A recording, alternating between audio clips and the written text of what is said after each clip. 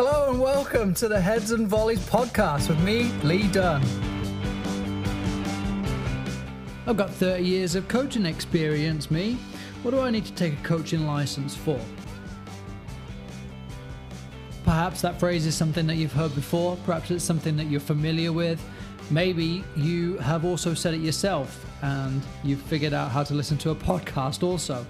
But what I really want to address in this episode is coaching education, and not just what it takes to, or what is required of you when you sign up to take a formal coaching license through the Soccer Federation or any other organization, UEFA or whoever, but really how you can apply yourself, how you can learn from so many other influencers within your soccer coaching world, whether that's your club or on your field or in your community, but also in the wider world too, online and digital content and things like that too. So there's lots of material out there, there's lots of experience, and I am honestly overhearing when someone says that they have all of these years of experience. So I really get into kind of what those years of experience mean, and asking the question of what you're doing to stay current, what you're doing to stay on top of your players and on top of the game that never seems to change but is consistently changing in front of us. And so today's Heads and Volleys podcast will be a lot of my opinion, a lot of my own experience, and I would definitely love to hear your opinion too.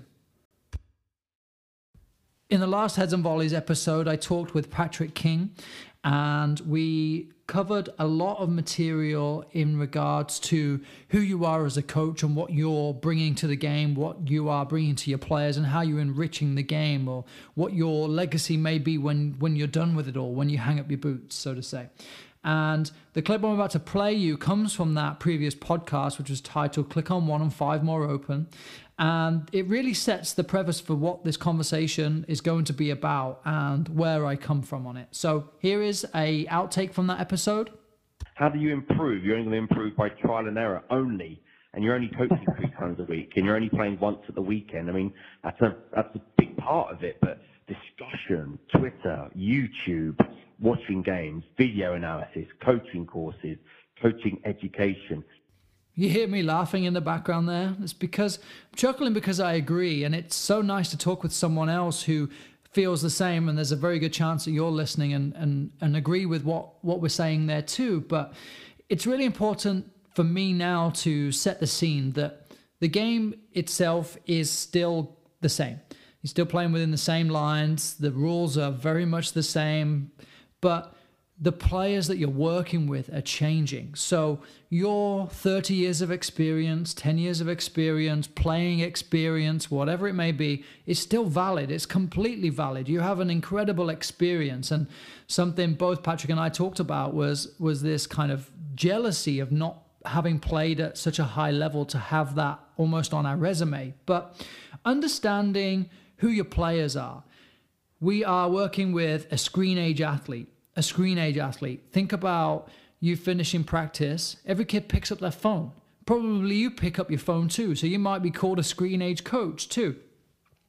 That screen age athlete doesn't want to run around the field to warm up. They are privy to more information than they know what to do with. They see through their Instagram professional teams warming up. They see skill challenges. They see teams doing all sorts of things, but what they don't see is those players taking a lap around the field, which most coaches still ask their players to do. So think about them being in a world of instant gratification.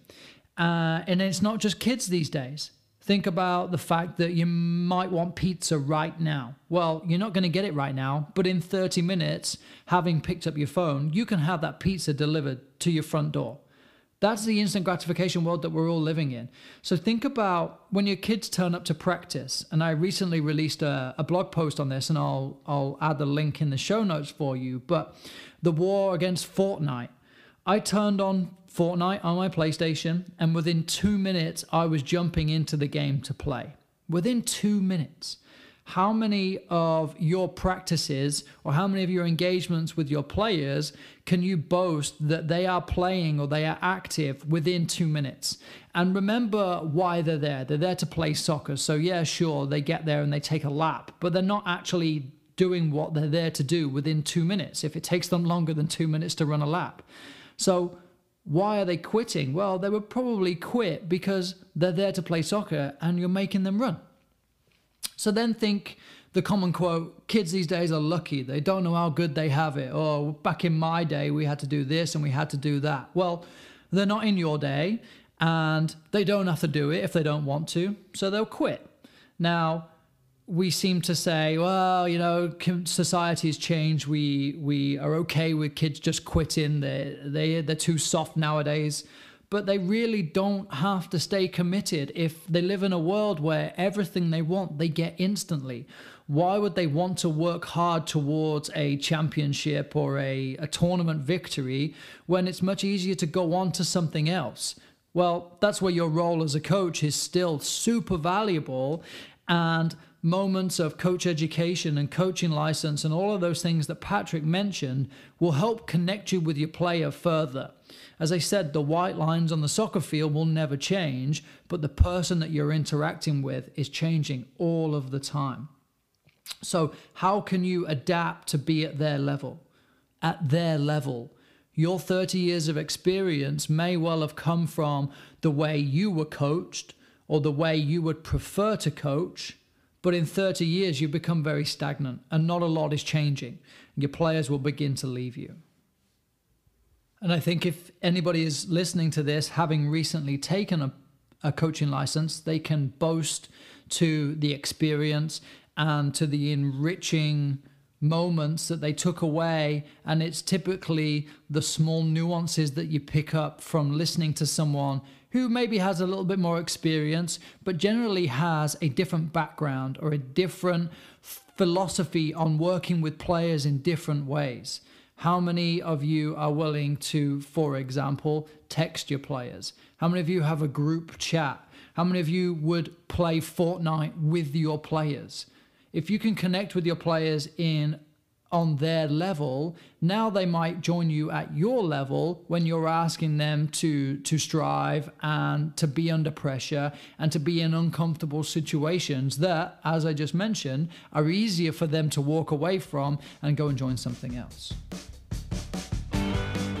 So regardless of your coaching experience, and if you are a brand new volunteer coach who's just been given a bag of balls because you stepped up to coach your kid at third grade soccer, or you are this experienced coach, shall we say, with 30 years plus experience, how do you get to this stage of being uncomfortable enough to take on a new coaching license or to join some form of a mastermind or mentorship role where you are able to either pass on your information or begin to pick up new information, but also have this mindset that your way is not the only way and there are lots of ways out there that you can begin to learn and begin to pick from to then take that and apply that to your own experience. Typically, the situation is the older you are and the whiter you are king. You are top of the pile.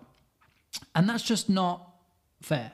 That's not the right way. When you look at many coaching courses, it's young people, it's male, female is growing, but it's predominantly male. How do we get away from the reliance upon a solid coach education license letter that then distinguishes how much of a good coach you are? Because unfortunately, that's how it is here in the US. You have an A license, you are good. Doesn't matter when you got it, what year you got it, you have an A license, you're up there. You have an F license or an E license, then you're not bad, but you've got a long way to go. And if you've taken any other license, then that's kind of scoffed upon because for a long time it was used as a comparison. So you may have taken an advanced national license through the United Soccer Coaches, or formerly National Soccer Coaches Association of America. And people would say, oh, that's like a B license. So then it was used as an alternative to a B license. And then it becomes a mess of what license do you have? What license do you have? And then here I am saying, well, you've got 30 years of experience, but it doesn't necessarily mean anything. So how do we begin to tie it all together in a way that is going to enrich not only you, but the people that you're involved with? And it really starts with, how are you staying current? Can you say you are the best coach today? Not 5 years ago, 10 years ago when you finished playing, but are you the best that you can be today? So I will start with licenses. Coaching licenses, they're fantastic. You heard Patrick mention it, and in the previous episode he goes on to talk about some of the best things and some of the most valuable knowledge he picked up was after class, where you're sat with your roommates or the people that are also taking the course in a canteen or a cafeteria of some college, where you are sat moving salt and pepper around and talking philosophy and theory in terms of your understanding of the game. And there's so much that you can pick up just from not even reading the content of the course, but being present enough to talk with the other people on the course.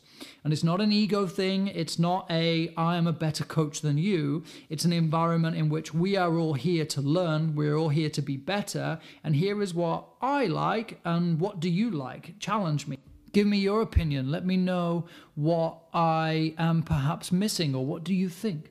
This is the value of a license in which you're fully submersed. You are living and breathing the science and the art of coaching with other professionals who are there for the same reason. It's a brilliant experience and something that I just can't recommend highly enough.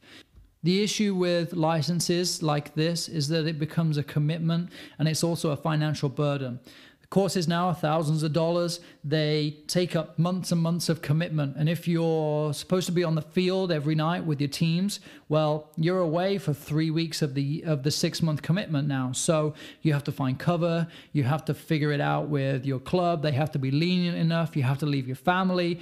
There's so much more that is required of you to take these licenses. There's also a wait list, so there can be a delay in you moving through the licenses, which some people will say is good because it takes you time to learn the material and then to live and apply the material. But then there's no use in going from a D license to an A license in 2 years. You're not learning, you're not applying. So the wait list is good, I think, and it's good for building patience, and it's good to allow you to apply the tools from your previous license.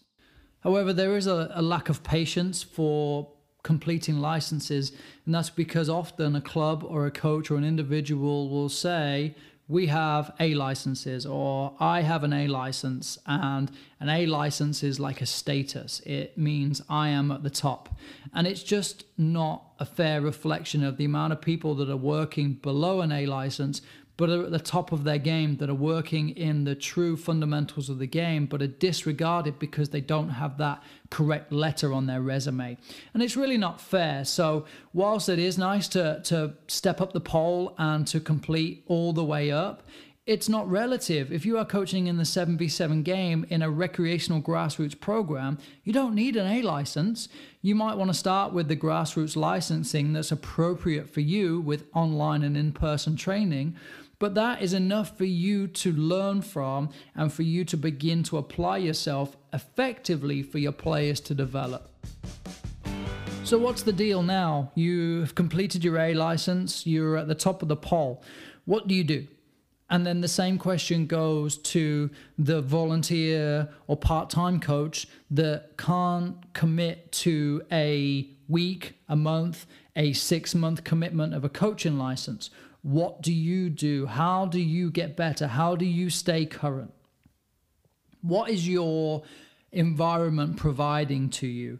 Are you finding yourself on a field, maybe by choice, finding yourself on a field away from everybody else, because then nobody can critique you, nobody can comment on what you're doing? Or maybe you're super secretive and you've got this secret philosophy and methodology of working with your players that you don't want anyone to see. Now, are you encouraging the game to grow? Are you demonstrating a growth mindset where you are open to A, sharing your material? Because all of soccer is plagiarism. There's nothing new per se coming out right now. There may be new ways of player movements with fullbacks tucking inside, or the original was like a false nine. But chances are what you're teaching your players probably is not that revolutionary. So why don't you share it? Or B, why don't you open up and have somebody ask you questions about what you did and challenge you on your philosophy and on your theory? Because if you truly believe it, then you'll stand up for it, and it will, if anything, invigorate you in your coaching delivery, that you truly believe in what you're doing. Or have you simply found something online and thought, yeah, this will work. I'll run my players through switching the point of attack at 7v7 and we'll see how it goes. And if that's the case, really encourage you to reach out to someone or to share a practice with someone and gather some feedback, get some information. But not sharing and hiding away really is not helping anyone, because ultimately we're there for the players, and us improving is going to help them improve in the long run. There's a good chance that you are working for a club. Club probably has a director of coaching or a technical director or some kind of coordinator for your age range of players or gender even. What are they providing for you? Ask the question. Can they come and watch?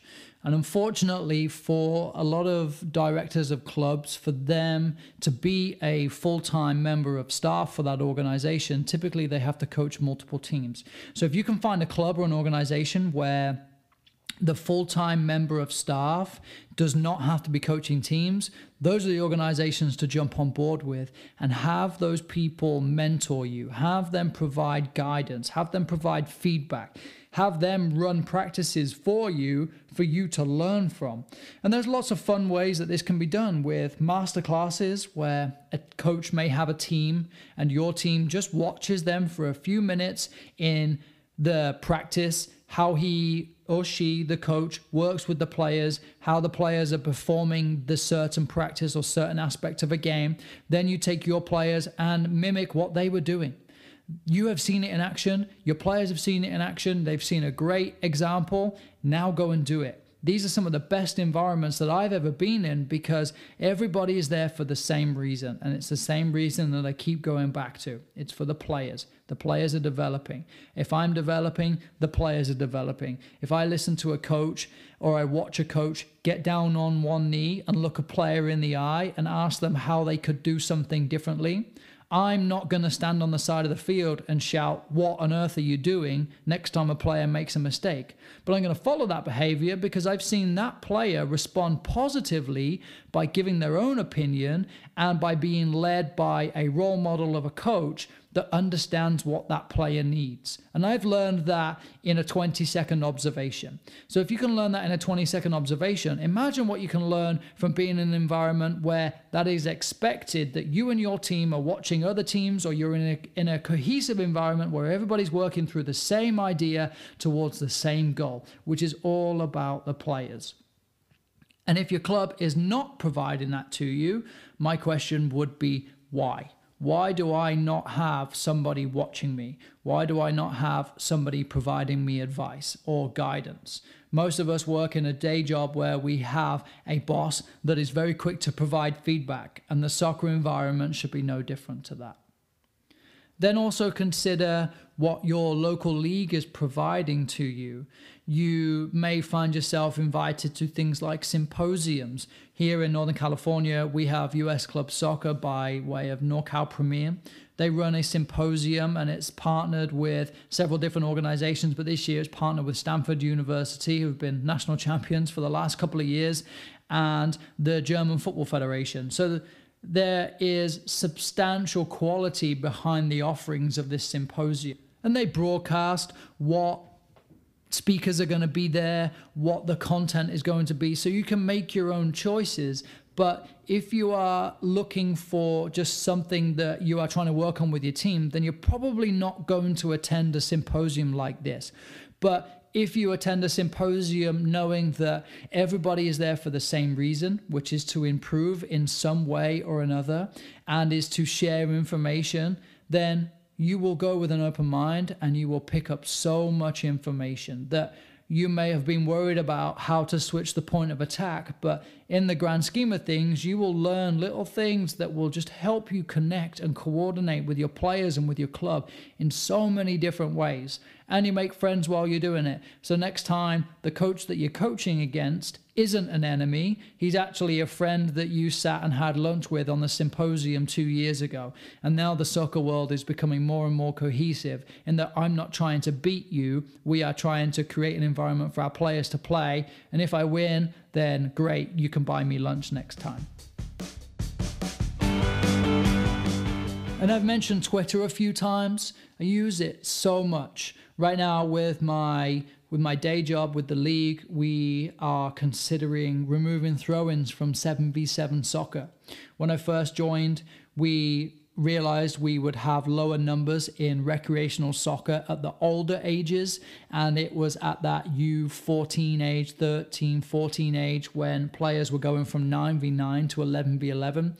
So we made the decision to run our league as 9v9 soccer. We took away 11v11 because the number of players that would drop or would struggle with commitment due to high school activities and extracurricular programming that they were involved in, having a squad that could support an 11v11 game but only require 9 to play made so much sense, and our numbers have grown and players are playing the game. Was there a little bit of pushback? Yes, of course, because it's not, in quotes, the real game, but the players are playing, and that's what we're ultimately about right now. These players are playing with their friends, they're enjoying the game, they don't mind however many people are on the field, they just want to play.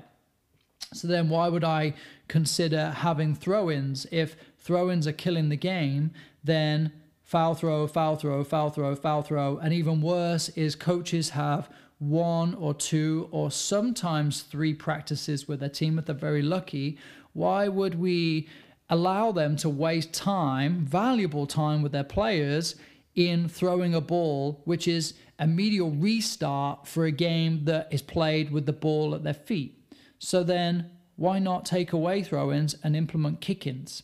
So this is the sort of stuff that I am able to have discussions with people, and I throw the idea out on Twitter and I get feedback. It turns out that the province of Ontario does it. In Scotland, it's done at 7v7, and more experience of people saying that this is either valuable or it's something that is questionable. Now I'm reaching out to more and more people that are able to give me some kind of insight and some kind of advice. Try it for yourself. Follow #SoccerChat. Follow a bunch of coaches, myself included, at Lead on Soccer, and ask a question. And you would be amazed at the information that you get back. You will be challenged, but in a fair way. And of course, there are always people who know better or who have this closed mindset that your way is wrong, or if you're speaking their language, maybe they think that you're an amazing coach. But for the most part, you will see fair and open discussions of people that genuinely care about the game enough to engage with a stranger in regards to whatever their problem may be. And I really, really, really encourage you to join that platform. So if you have 30 years of experience and you've seen it all, why aren't you giving back? Are you a coach educator? Could you become a coach educator? Could you offer your time, your services, whether that's for fee or not? Could you offer that value, your value, to an organization who needs it? Do you drive past a park and see coaches working and probably scratching their heads as to what on earth they're doing on the field with their group of recreational young players? How can you give it back? How can you share that knowledge, this growth mindset? So I started with the gripe of, I've got 30 years of experience, I've seen it all, I don't need to take a coaching license. And whilst that's certainly true that 30 years of experience can be super valuable, I believe it's only valuable if you've been in the right environments where you've had role models, or you have spent a lot of that time learning underneath other experienced coaches, and in various environments too. If you've spent 30 years within a high school setting and you've been the head coach for 30 years, then I don't think that your education or what you can offer is as rich as what somebody who has that alternative experience can be. So I guess what I'm really saying is just be conscious conscious of anybody that says the amount of years of experience they have, and then question where it came from. What do they have to offer to you or to your experience or to your growth? Something that is really going to help you to develop. Wrap this up with just final thoughts on how you can remain focused and engaged and developing in a world where a coaching license costs a lot of money. And a lot of that can be found online. I mentioned Twitter earlier, but there are also avenues like YouTube. You can become effectively a disciple of a coach, and you can follow that coach from their humble beginnings. You look at coaches like Jurgen Klopp, and there's books about him, but his original foundation of coaching was in the B leagues of the Bundesliga in Germany, and then he ended up doing punditry on the TV in Germany for the World Cup. Now, he began to shape his philosophy and his style by using opportunities like that to broadcast how he sees the game and what he thinks, and almost being challenged on the spot on live TV. So follow people like that. Find certain coaches that play a way that you enjoy. And even if you don't enjoy it, become familiar with what they're doing, because there's a chance that if you are playing at a higher level, you will play against a coach that may employ a certain tactic, but your tactical understanding will significantly increase as you begin to understand who, what, where, when, and why is going on the field, and not just following the ball. And I think that you'll find a lot of value on YouTube, because people use tactical cameras to break down the play. And if you watch on TV, often it becomes a focus on the ball and a focus on the immediate action, when really what we're looking to do is to get away from coaching on the ball and impacting around the game. So the players that are in the wider positions, or the players that may be behind the ball, and there may be defenders that aren't even involved in the attack, and having them organized. So little things like that that you can really begin to pick up on for free just from spending some time on YouTube. And we all follow certain soccer accounts on Instagram or Facebook, and those also do the same thing. So begin to identify the people that you believe will have some value for you and begin to connect with them. Ask them questions, or even just like and engage in their videos, because that is how you're also going to learn. It's informal, and much like I said about some of the coaching licenses I've taken before, the best experience is when you've actually had that moment to talk and engage with other people. So if you are able to do that with someone through their online platform, then effectively you're fulfilling the same experience, and you're engaging with people in a way that is going to help you develop. It's almost like personal learning. How can I do this with my players? Or how can I engage this way? Or how do I bring this style of play into my team? So I want to hear from you at Lee Dunn Soccer on Twitter. You can also use the voice memo from Anchor. That's in the show notes. Just click on the link and it'll take you away. Send me a voicemail. I would love to hear from you. What are you thinking? What do you feel or think about this coaching environment? Is it inclusive? Does it allow everybody to succeed? Is it important that we have a licensing structure when many other sports do not? And that's something that I often get pushback for in our league. But I really want to hear from you. Thanks as always to Tactical Pad for their support in this. Not only does it help you make your coaching sessions look better, but it helps you engage with your players in other ways. They enjoy doing, they enjoy seeing too. So why not connect with them via a message and send them this GIF of what the practice is going to be? I share them on my Twitter often, I share them on my Instagram. My players really enjoy seeing what's being asked of them and challenging themselves to even better what that GIF was showing them. So definitely check out Tactical Pad. It's on my website, leedunsoccer.com. Jump on there and get yourself a discount with a membership on there too. Thank you so much for listening to my soapbox on this coaching license environment and what's required of you as a coach, and how it can really, really benefit you in so many ways other than having that letter on your resume. So get out there, go and engage with other coaches, with other environments, go and ask questions, engage online, and definitely pass this podcast on to anyone you come across. Thanks so much. More Heads and Volleys coming very soon.